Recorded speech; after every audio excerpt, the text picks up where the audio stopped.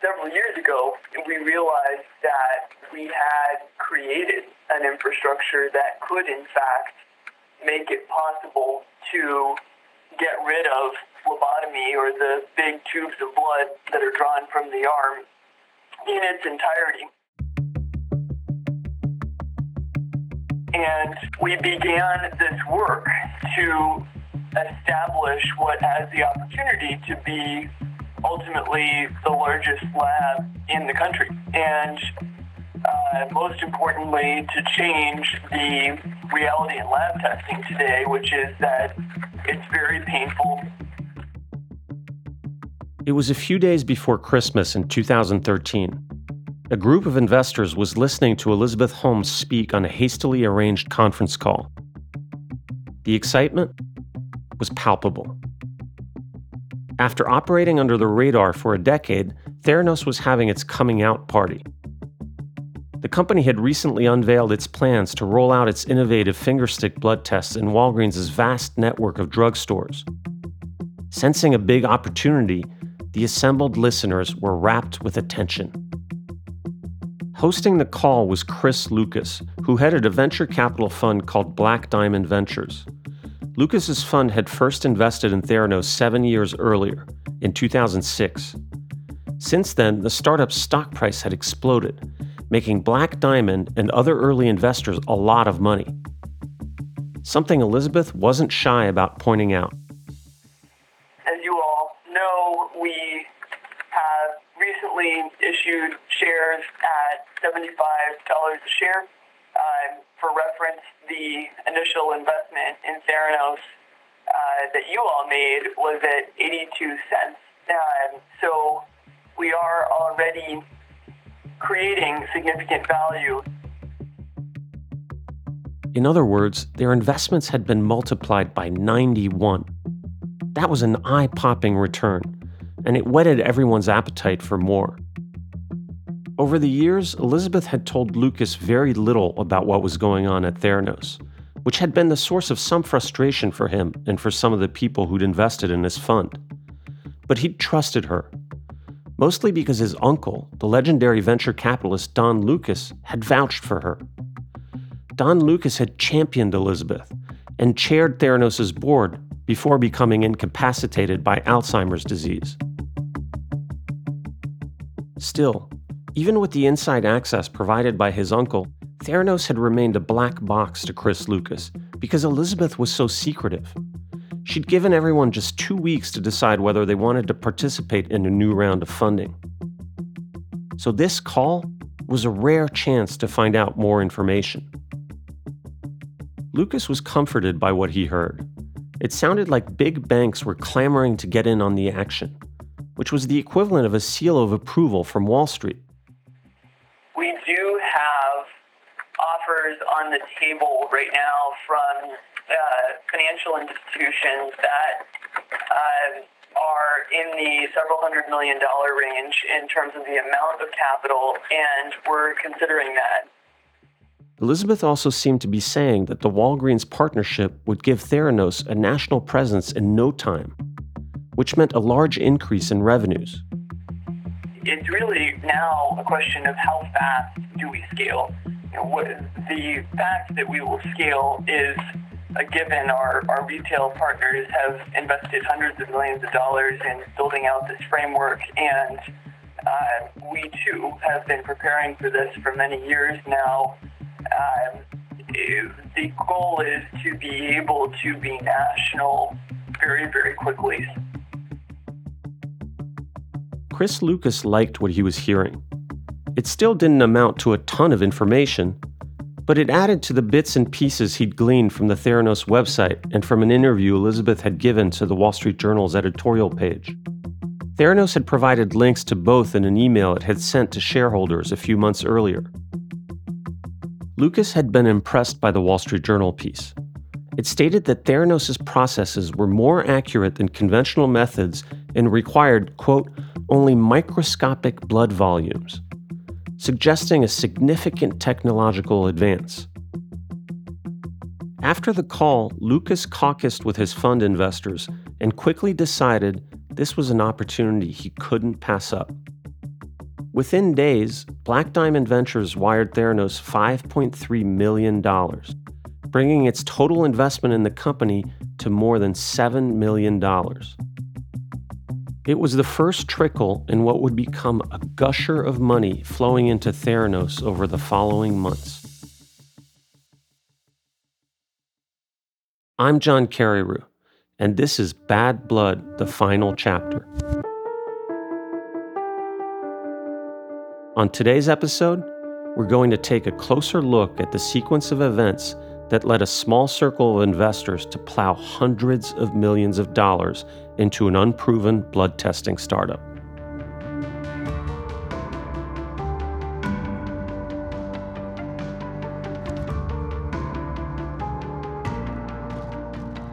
During her first 10 years at the helm of Theranos, Elizabeth Holmes raised $115 million. A respectable sum, but nothing exceptional by Silicon Valley standards. Then, in the space of just 15 months between December 2013 and March 2015, she raised 7 times that much. How she did it is both a study in how to take advantage of gullible investors and a window into the clubby world of the rich, where relationships and connections are leveraged to gain access to investment opportunities not available to most people. More on that after the break.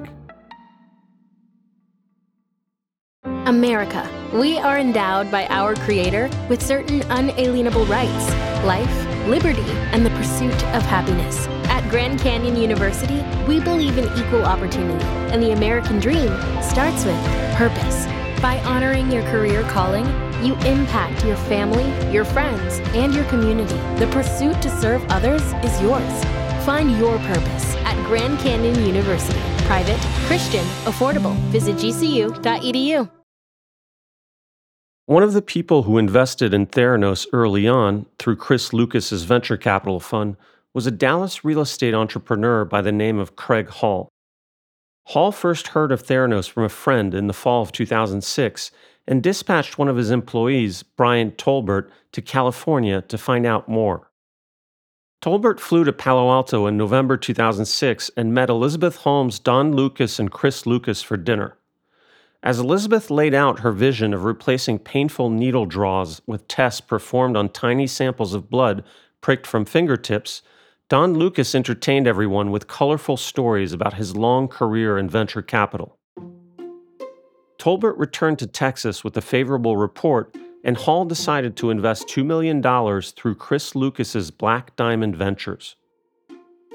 Tolbert's notes at the time show that Elizabeth told him that Theranos was in the process of negotiating pharmaceutical contracts worth up to $50 million, and that it would be cash flow positive by the fourth quarter of 2007. Tolbert's notes also show that Elizabeth claimed Theranos would go public in an IPO in 2008 at a valuation of around $1 billion. The IPO never materialized. Years went by, and Tolbert heard very little from Theranos. He kept in regular contact with Chris Lucas, but Lucas too was starved of information. At trial, Tolbert testified that he and Lucas had numerous conversations during this period about wanting more information from the company and more visibility as to what was going on. But Elizabeth told shareholders that Theranos needed to remain in what she liked to call stealth mode, to protect its innovations and catch its competitors by surprise. Theranos finally broke its radio silence 7 years after Hall's initial investment. In September 2013, it emailed its shareholders to announce the commercial launch of its blood testing services in Walgreens stores, providing links to its new website and to Elizabeth's Wall Street Journal interview. 2 months later, Black Diamond Ventures forwarded a Theranos slide deck to the Hall Group and its other limited partners titled Overview and Update. The slides highlighted high-profile appointments Theranos had made to its board, including former Secretaries of State George Shultz and Henry Kissinger, former Secretary of Defense William Perry, and former Wells Fargo CEO Richard Kovacevic. One slide showed a picture of Theranos' tiny blood tube, the Nanotainer, At Theranos, we can perform our lab tests on samples as small as 1/1000th the size of a typical blood draw, the slide read.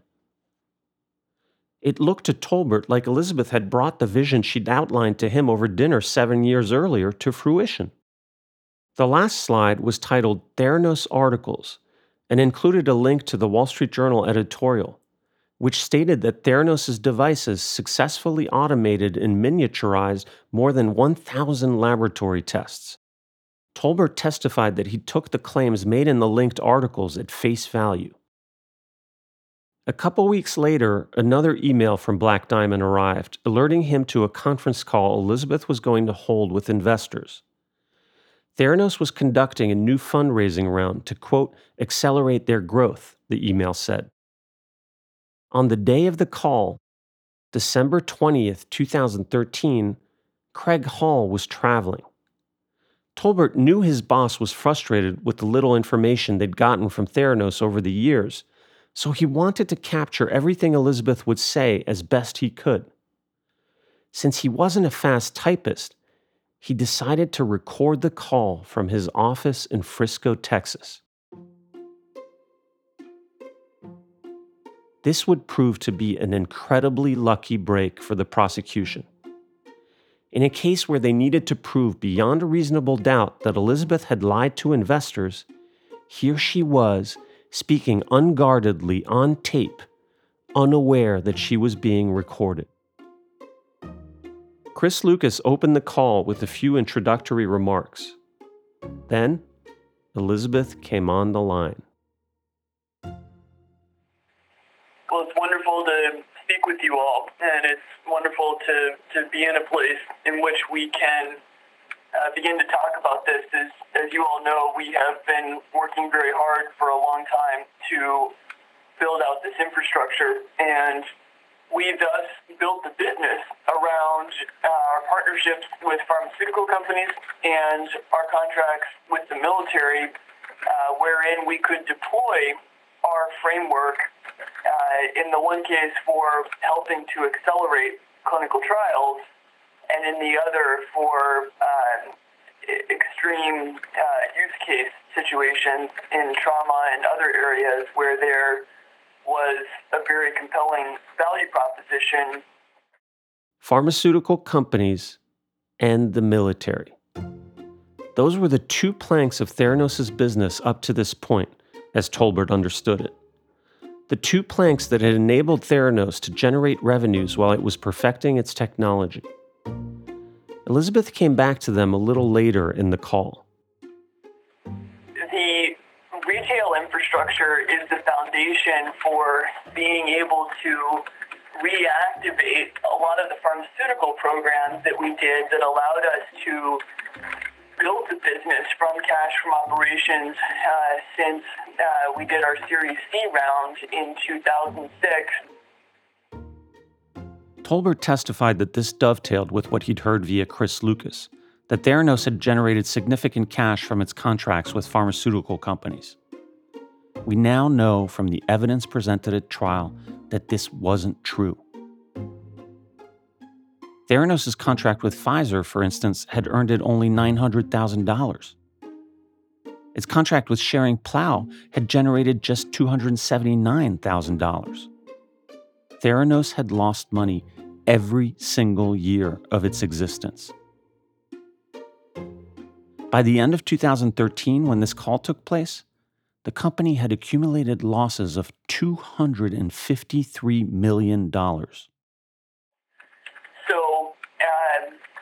The focus on the pharmaceutical business is still a significant focus for us and will continue effectively as a business unit as we now grow, and will be very synergistic with what we've established in retail. This was another misleading statement. Theranos was no longer doing any business with pharmaceutical companies. The work had petered out years earlier. Dr. Shane Weber, a former Pfizer scientist, testified that Pfizer had discontinued its relationship with Theranos in 2009. Dr. Constance Cullen, a former Schering-Plough scientist, testified that Schering-Plough had stopped working with Theranos that same year. Then, one of the investors on the call asked about the military. Military is a big deal for us, and I can tell you confidentially a couple of the areas in which we've been focused there.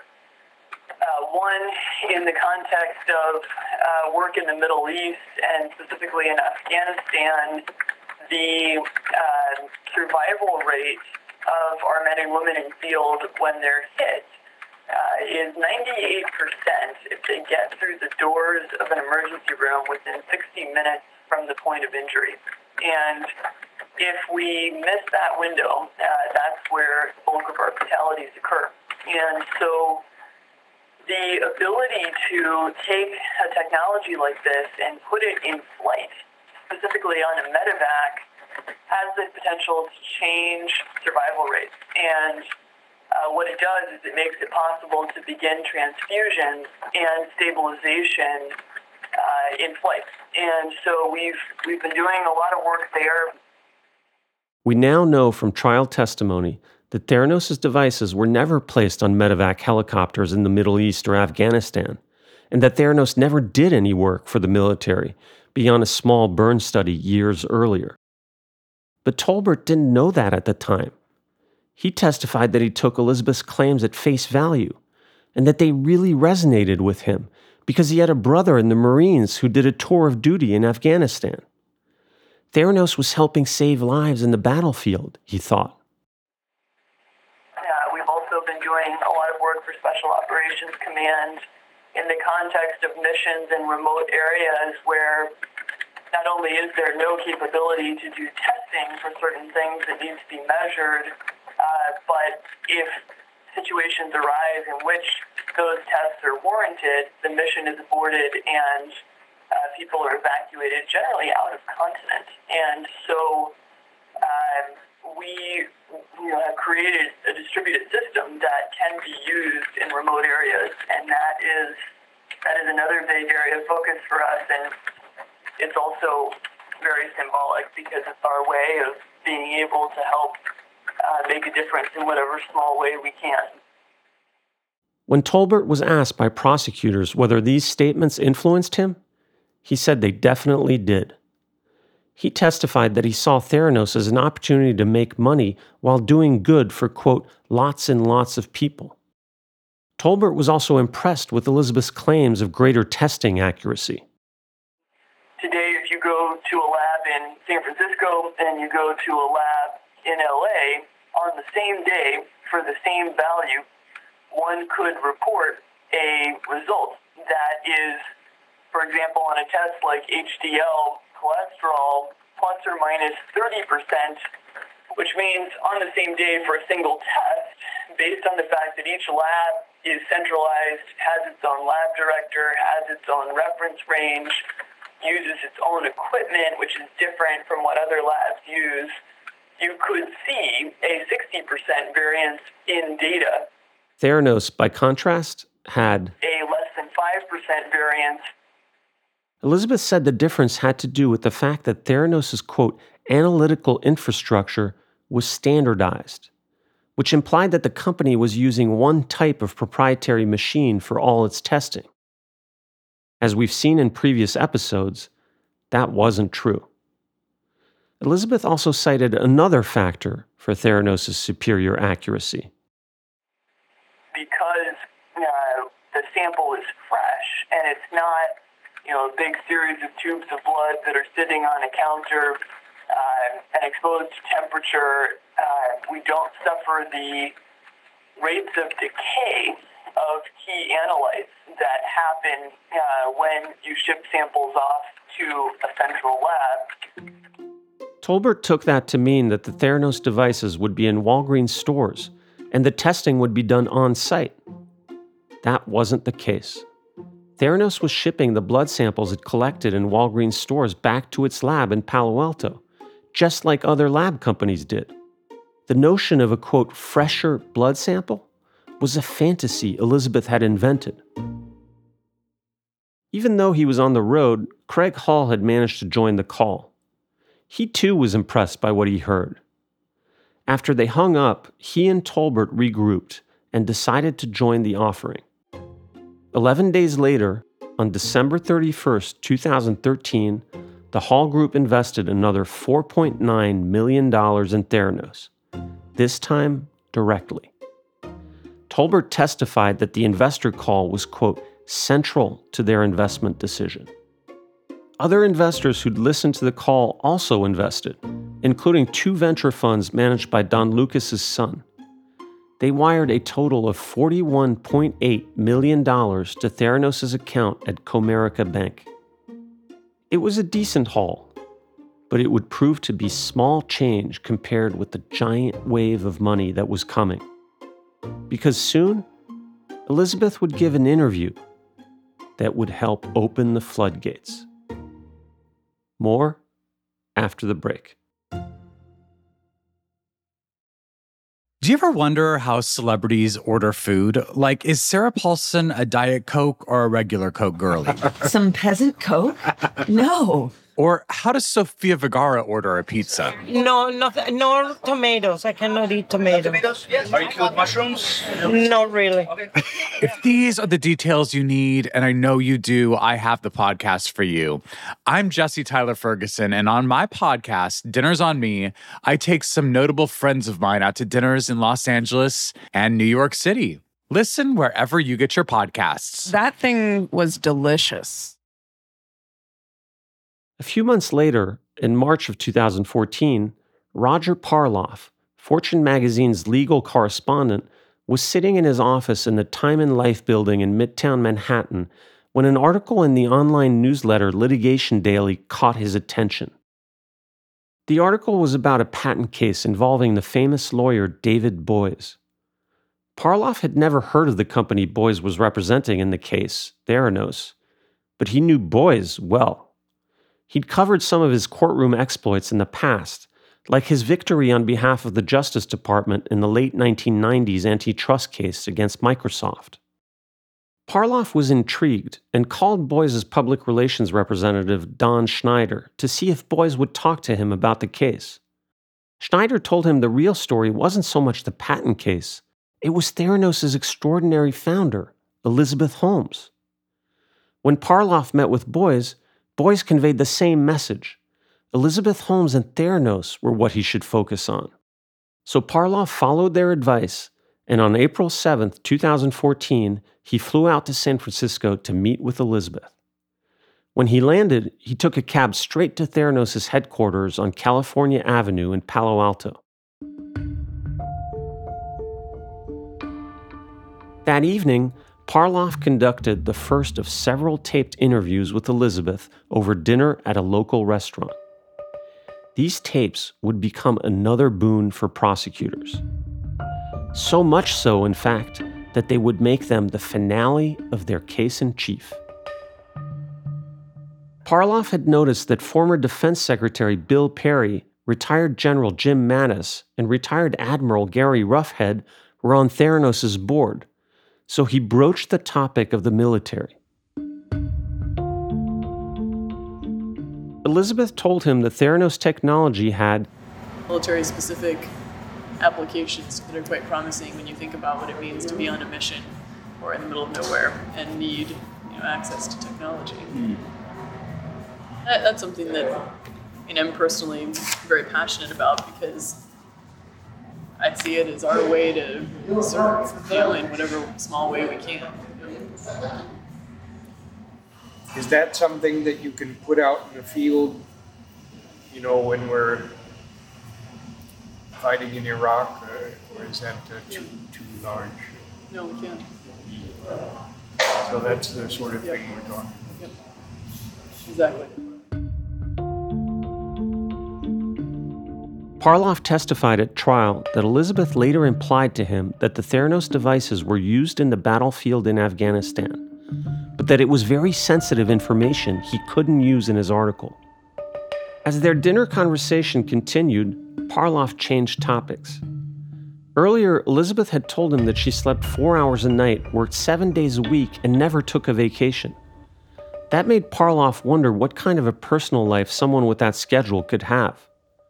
He asked her if she had a significant other. Elizabeth replied that no, Theranos took up all of her time, and that was, quote, a good thing. This should have been a red flag. Parloff knew that Elizabeth was living with Sonny. The researchers at Fortune had found that they were using the same address. But he decided not to confront her because he didn't want to jeopardize the good access he was getting. The next day, he and Elizabeth met again at Theranos' offices. Elizabeth gave him a little tour. One of the areas she showed him was the company's research lab. Stacked on shelves were a dozen black and white boxes that looked like computer towers topped by digital touchscreens. These were Theranos' proprietary Edison analyzers. Parloff's visit lasted 4 days. On one of those days, he visited Theranos' blood draw site at the Walgreens in downtown Palo Alto and got his blood tested by fingerstick. He also went to see the company's big manufacturing facility across San Francisco Bay. On the last day of his visit, Parloff and Elizabeth sat down for another taped interview. Elizabeth was very controlling with information, and she didn't want Parloff to give too many details in his article about what he'd seen. I think we don't want to get into how many devices we have or, any of that kind of stuff, but meaning, types of devices or any of those types of things. But yes, it's we call it an analytical system, which is basically, a piece of hardware that's used for processing the samples. And I take it, though, that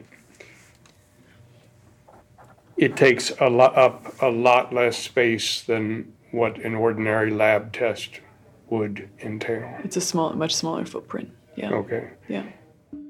That might have been an accurate description of the Edisons Parloff had seen in Theranos' research lab, but the company was only using them for a handful of tests. As we've covered in previous episodes, Theranos was using the same big third-party machines as other labs for most of its testing. Do you know currently, do most labs have some sort of large machine, or is it more a matter of, squirting it into the various... There's many machines, and they're very big, and they take up a huge footprint. So there's a very significant amount of overhead that's associated with that. Left unsaid was the fact that Theranos had to shoulder the same overhead costs because it was using those very same machines. After Parloff returned to New York, he had several more phone interviews with Elizabeth in which he asked follow-up questions. During one of these calls on May 12, 2014, Parloff asked if he could see Theranos' clinical laboratory where it tested patient samples. Interested in, if it would be possible, a Phoenix lab visit. Yes. So Phoenix's lab is not yet operational. All those samples are still being processed here in Palo Alto. And what the lab looks like, remember you saw that bank of devices that we sort of went up to in the lab upstairs? Yeah. Black and white. It's literally, they were on sort of a stack of shelves. So the lab is basically probably 4 of those stacks with devices on both sides. So if you'd like to see it, and I was trying to remember whether I walked you through it or not, it was downstairs. You're welcome to come back out here and see it. I see, but I've basically seen it. You've seen it. I see. And it's basically just a bank of those devices. This was a lie. Theranos' clinical lab in Palo Alto contained some Edisons, but it also contained numerous third-party machines. Okay, so it would be about how many of those devices in all? There's probably, so we have actually several labs here. Our biggest one probably has 50 of them. And I would put that off the record because We don't want to publish that. And then we have another bank of about 200 of them, but that is sort of split up across multiple facilities that we're starting. We're going to be moving the lab here to Newark, so some of them are going to go to 200. I'm sorry, the 200 are going to go to Newark, and then some of the ones here are going to go to Phoenix. I see. This was another lie. No Edisons were being sent to Phoenix. That lab only ever contained third-party machines. During another call 2 days later, Parloff asked if Theranos ever used third-party analyzers to do tests it couldn't do on its proprietary platform.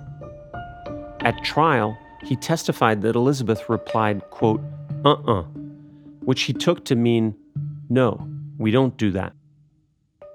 A week later, during another call, Parloff homed in on the number of tests Theranos could do with its technology. Elizabeth had told him Theranos could perform tests that corresponded to more than 1,000 diagnostic billing codes. But Parloff had counted only about 200 tests on the menu the company had posted on its website. What is the difference then between the 200 that are listed and the 1,000 you feel comfortable you can do? Those ones on the website are the ones that are most commonly done. I see. Okay. And so those are the ones that we've brought up first. But we are adding to it. And in fact, if someone sends a test to the lab, we can run it, even if the test is not on the website. Mm-hmm. However, we're not actively publishing that we have that test because we have focused on the core set that are on the website for how we've operationalized the laboratory today. But we do have the ability to do tests that are not on the website, and we do that. I mean, there's patients who come into our collection centers and they have orders for tests that are not on the website, and we do handle it. This again was misleading. Theranos outsourced many of the tests that weren't on its menu to outside labs, like the lab at the University of California, San Francisco, or a big reference lab in Utah called ARUP. And of the 200 or so tests that were on its menu, only 12 or fewer were run on its Edison devices. As part of his research for his article, Parloff had gone to visit a Quest lab in New Jersey. He wanted to know if Theranos could match Quest's vast testing capabilities. As I walked around the Quest diagnostics lab, there were there was automated chemistry, there was hematology, there was microbiology, that was like petri dishes, TB, parasites, mycology, bacteriology. Then there was vitamin D, then there was anatomic pathology, which I think was tissues. They had slides.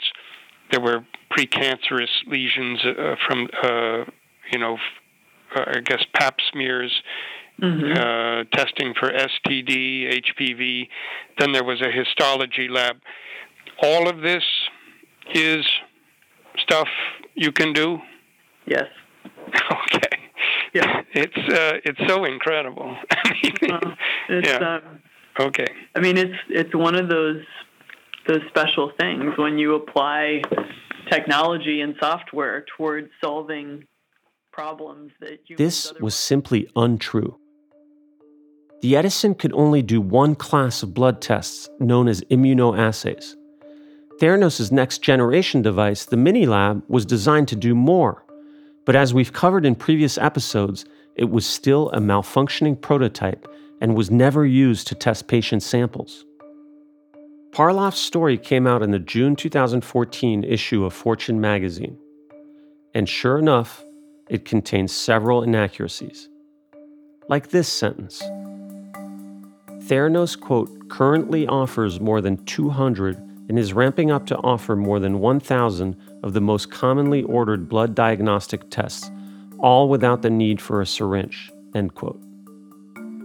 And this passage, quote, importantly, it's not just the blood draws that are tiny. It's also the analytical systems Theranos uses to perform the tests.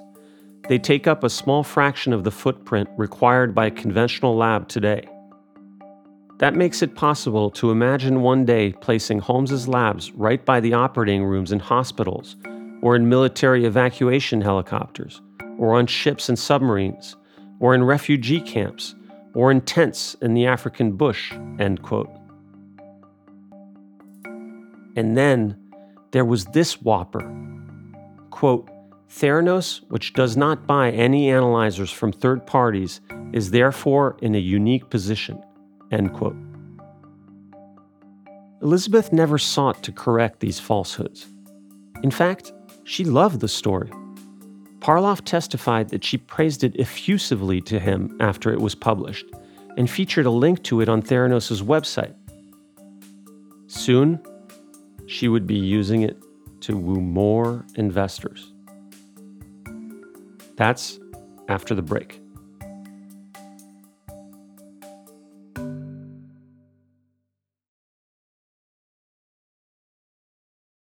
A month after Roger Parloff's cover story was published in Fortune magazine, Theranos board member Henry Kissinger asked his longtime estate attorney Dan Mosley to take a look at the company. Theranos was raising money again, and Kissinger was thinking about investing. He wanted Mosley to give him a second opinion. As Kissinger later told the writer Ken Auletta, he'd gain a lot of admiration for Elizabeth from his seat on the board. In my observation, she is like a member of a monastic order. She's dedicated to this enterprise. And so she works on it 18 hours a day. I've never seen her do anything else. I've never seen a situation where somebody asks a question and she has to say, well, I have to check this out. She's always amazingly prepared. Mosley, who worked at the white shoe law firm Cravath, Swaine & Moore and had looked after Kissinger's estate for more than 15 years, called Elizabeth and asked if she could send him the investment materials. During the call, Elizabeth mentioned to Mosley that she was looking for, quote, high-quality families to invest in Theranos, families that owned businesses in the U.S. and were willing to be patient and make a long-term investment. Mosley, it turned out, was just the right person to make such introductions. In addition to Kissinger, he advised wealthy families like the Waltons of Walmart fame and Atlanta's Cox family, owners of the conglomerate Cox Enterprises. After he hung up with Elizabeth, he reached out to Greg Penner, Walmart's vice chairman, who was Rob Walton's son-in-law, to relay Elizabeth's message. Penner immediately expressed interest. A few weeks later, Elizabeth sent Mosley a thick investment packet. It included the Fortune story, which Mosley read with interest. It also included financial projections. One of them was that Theranos would earn revenues of $140 million in 2014. Since it was August and 8 months of the year had already elapsed, Mosley testified that he gave that number credence. Little did he know Theranos was actually on track to earn little more than $100,000 in revenues for the year. Besides the Fortune story and the revenue projections, there was something else in the packet that caught Mosley's attention. A report with the logo of the pharmaceutical giant Pfizer that appeared to endorse Theranos' technology.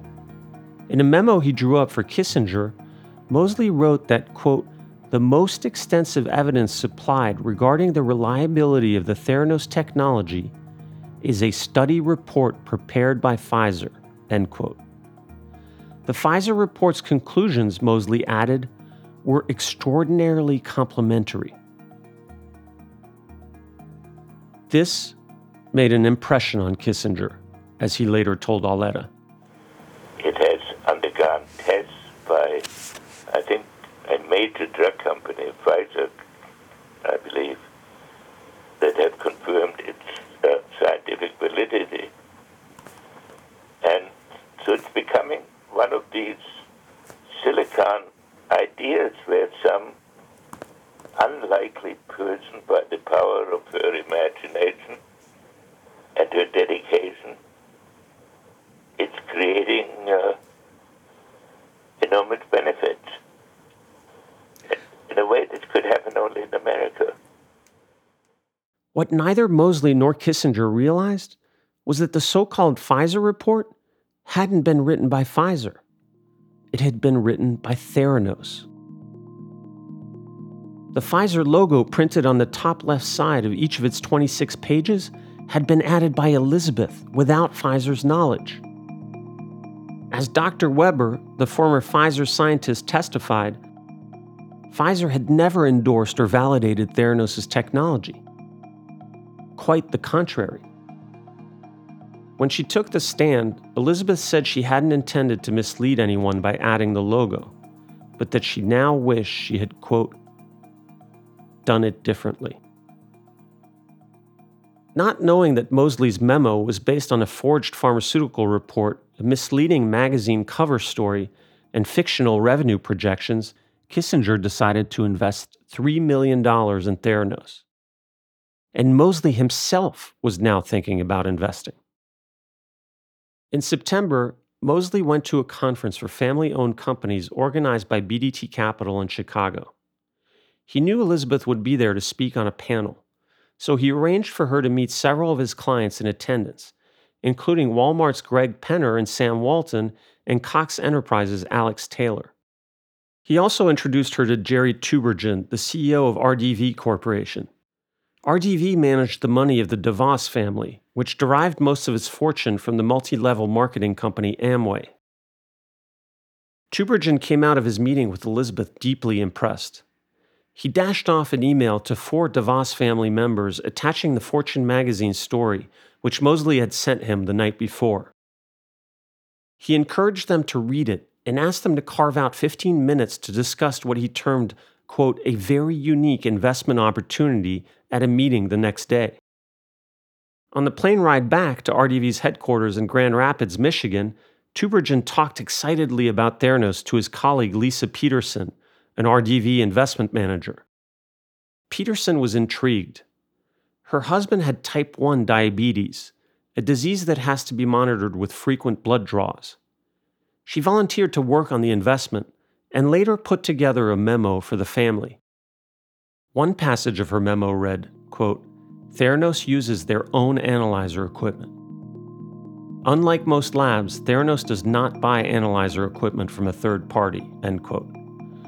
Another passage read, quote, a Theranos analyzer station is a small fraction of the size of a current lab, making it possible to place a Theranos lab in the operating room or in a military evacuation helicopter, on ships, in refugee camps, virtually anywhere, end quote. When Peterson was asked on the stand where she got this information, she said it came from Elizabeth, which Elizabeth didn't exactly deny when she was questioned by the SEC. Did you tell RDV Corporation in late 2014 that Theranos uses its own analyzer equipment? I don't know if I did. I'm not sure. Did you ever hear Mr. Balwani make that statement? Again, I can't remember the specifics of these conversations. I don't know. Did you ever tell RDV Corporation in late 2014 that the Theranos analyzer is a small fraction of the size of a current lab? I can't remember the specifics of the conversation, but that's reflective of Minilab. But as we've already discussed at length in this podcast, the Minilab was a malfunctioning prototype, and Theranos never used it to test patient samples. As it had with Moseley, Theranos had sent RDV a binder, which informed other parts of Peterson's memo. Under the heading, Exemplary Reports from Pharmaceutical Partners, it included the report with a doctored Pfizer logo. Peterson testified that, like Moseley, she thought Pfizer had written it. It seemed to validate everything Elizabeth had told her about the accuracy of Theranos' technology, she said. In October 2014, Peterson and Tubergen flew out to Palo Alto with 3 members of the DeVos family. In what was now well-rehearsed theater, Elizabeth and Sonny demoed one of the Theranos devices for them. Peterson and Tubergen later asked to see the clinical lab, which had just moved to Newark, across San Francisco Bay from Palo Alto. But they were told they couldn't because it was, quote, top secret. After a long meeting with Elizabeth, the RDV contingent caucused in the parking lot. The DeVosses had originally been thinking of investing $50 million. But Elizabeth said other families were coming in at $100 million. So they decided to invest $100 million too. Elizabeth wasn't lying about that. The Coxes were about to invest $100 million, and the Waltons $150 million. That wasn't all. There was another wealthy client Moseley had introduced Theranos to, Andreas Dracopoulos, the nephew of Greek shipping tycoon Stavros Niarchos. Dracopoulos presided over his late uncle's foundation. A few days after the DeVosses' visit, Moseley accompanied 3 Niarchos Foundation staffers to Theranos headquarters in Palo Alto. But the visit didn't go as smoothly as Moseley had hoped. The foundation staffers asked a lot of questions. In an email he sent Elizabeth when he got back to New York, Moseley wrote that Dracopoulos had asked him to, quote, apologize for not being there to cut through the nonsense.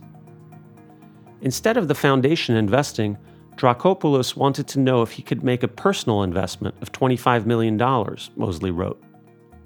The lawyer added another request at the end of his email. Personally, I would be delighted and honored to be part of your first closing. My hope would be to invest $6 million. In the ensuing weeks, Moseley, Dracopoulos, the DeVosses, the Coxes, and the Waltons all invested in Theranos.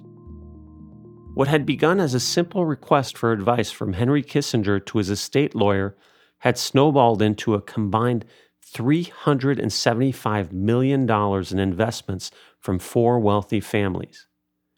Adding Kissinger and Moseley's own smaller investments, the total came to $384 million. The great irony is that the man who'd put in motion the whole sequence of events, Kissinger, had by his own account initially been dubious of Elizabeth.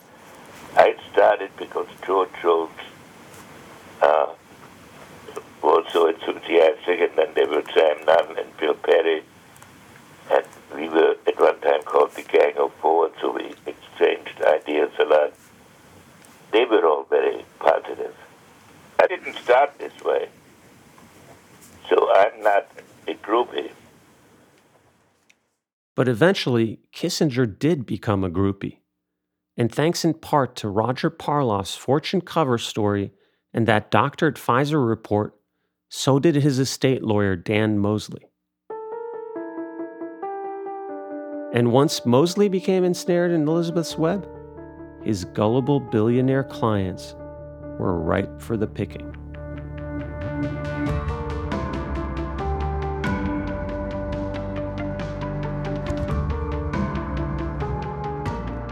Bad Blood, the final chapter, is a 3 Uncanny 4 production. If you've been following Elizabeth Holmes's trial in the news or on our bonus episodes, you know it's expected to end soon. But we don't know when exactly. For the last full episode of this show, we're planning to cover the verdict. So our last episode might not come out at the exact same time as previous episodes, but we'll be working hard to get it to you as soon as we can. And remember, if you don't want to wait for new full episodes, we put out a shorter bonus episode each week where we talk about what's happening in the trial day to day. If you want to hear those, subscribe to the show in Apple Podcasts. The show is hosted by me, John Carreyrou. Our show is produced by Lena Richards, Rahima Nasa, and Jennifer Siegel. Emily Saul is our reporter. Jenny Kim is our production manager. Laura Mayer is our executive producer. Our engineer is Kevin Seaman. Casey Holford composed the theme music. If you like the show, head over to Apple Podcasts, Spotify, Stitcher, or wherever you get your podcasts and hit subscribe. Leave a rating and a comment while you're there. It really helps new listeners find the show. For 3 Uncanny 4, I'm John Carreyrou.